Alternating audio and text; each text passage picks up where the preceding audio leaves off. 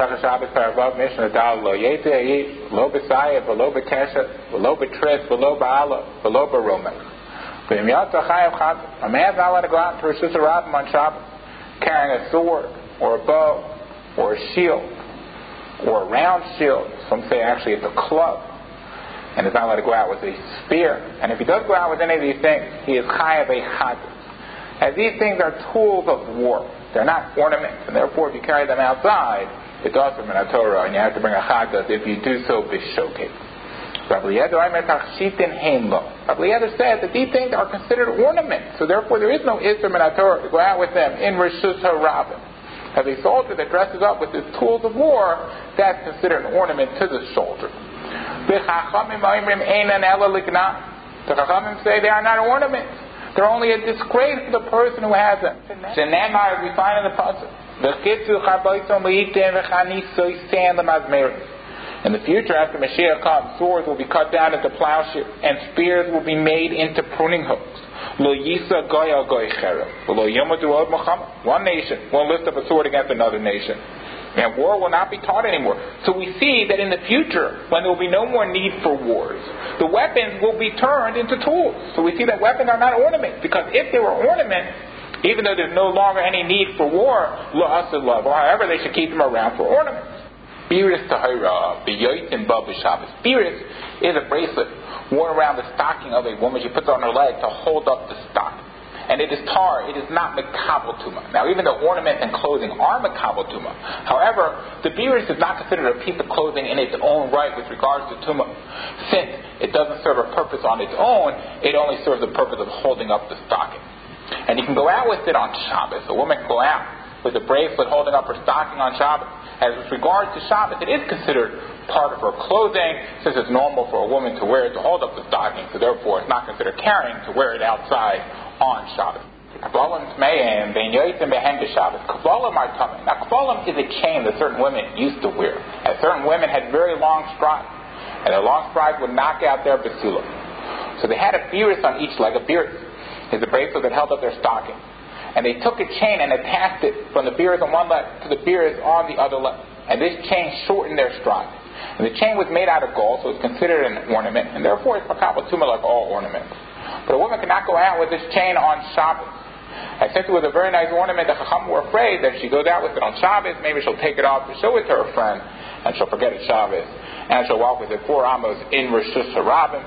So therefore, the Chacham says she cannot go out with the kavalim on Shabbos.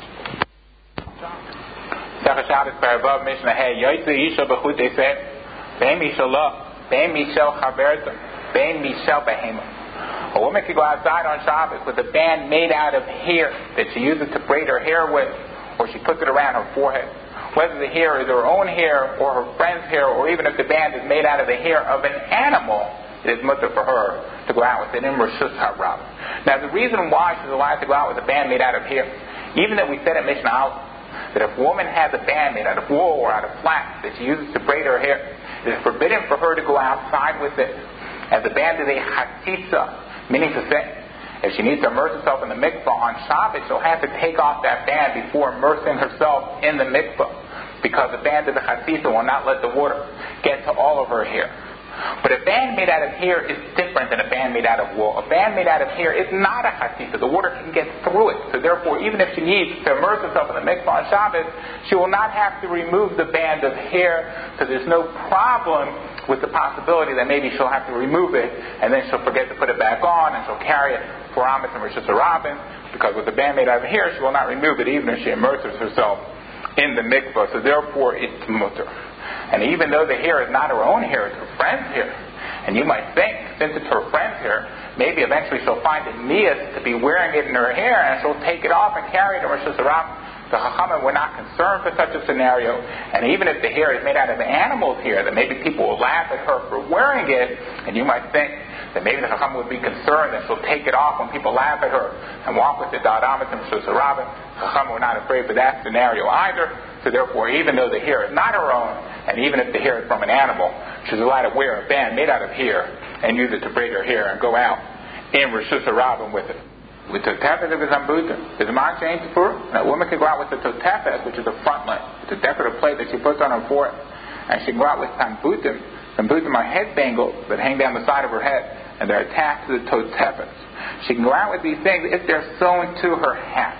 And since they're sewn to her hat, she's not going to take them off to show it to her friends, so therefore she's allowed to go out with them if they're sewn to her hat. However, if they're not sewn to her hat, it's also to go out with them like we had previously in this parak. The couple of a panachah b'chazar. A woman can wear a couple and a panachah into a chazar, but not into a reshus harab. A couple is a frontlet, the decorative plate that's worn on the forehead.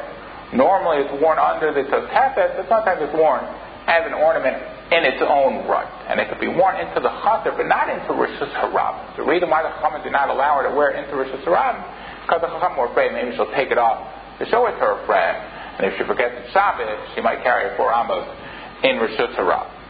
And a wig also can only be worn into the chazar, but not into reshus harab. The reason why a wig cannot be worn into reshus harab is because sometimes a wig is ill-fitting. Maybe people will make fun of her, and she'll take it off and carry it 4 amos in reshus harab. Now, normally the ornaments that are forbidden to be worn into reshus harab cannot be worn into the chazar either, as all the ornaments mentioned previously that a woman cannot go out with them. The woman can't even go out with them into the chazar. However, the kavod and the panachos are an exception. And the chachamim did not want to offer an isha for wearing all ornaments. So therefore, the chachamim said that a kavod and a panachos she could wear, but only in the chazar. And that way, a woman will have some ornament, so she won't be unattractive to her husband. A woman can go out on Shabbos with an insert in her ear that absorbs the earwax. And she can go out with an insert in her shoe. Now, she can only go out with these inserts if they are tied. If the insert in her ear is tied to her ear, and the insert in her shoe is tied to her shoe. Otherwise, the chachamim are afraid it might fall out, and she'll end up carrying it. A woman can also go out with an insert for her nida. If she puts into Zor the blood of her nida, that's much to go out with, even if it's not tied, because if it falls, she's not going to end up carrying it with her. The tilpul b'gagar melon, v'chol davar shetitin lito pia. A woman can go out on Shabbos with a piece of pepper or a piece of salt or anything else that she puts into her mouth in order to freshen her breath. And since she put it into her mouth to freshen her breath, it's not considered carrying once she walks out with it in reshus harab. As long as she didn't put it in on Shabbos, she can't put in the piece of salt on Shabbos and walk out with it. The reason being, because if somebody sees her put it into her mouth and then walk out with it, people will think she put it into her mouth as a way to carry it from one place to another place. They won't realize she put it into her mouth to freshen her breath. Therefore, she cannot walk out with it unless she had put it in before Shabbos.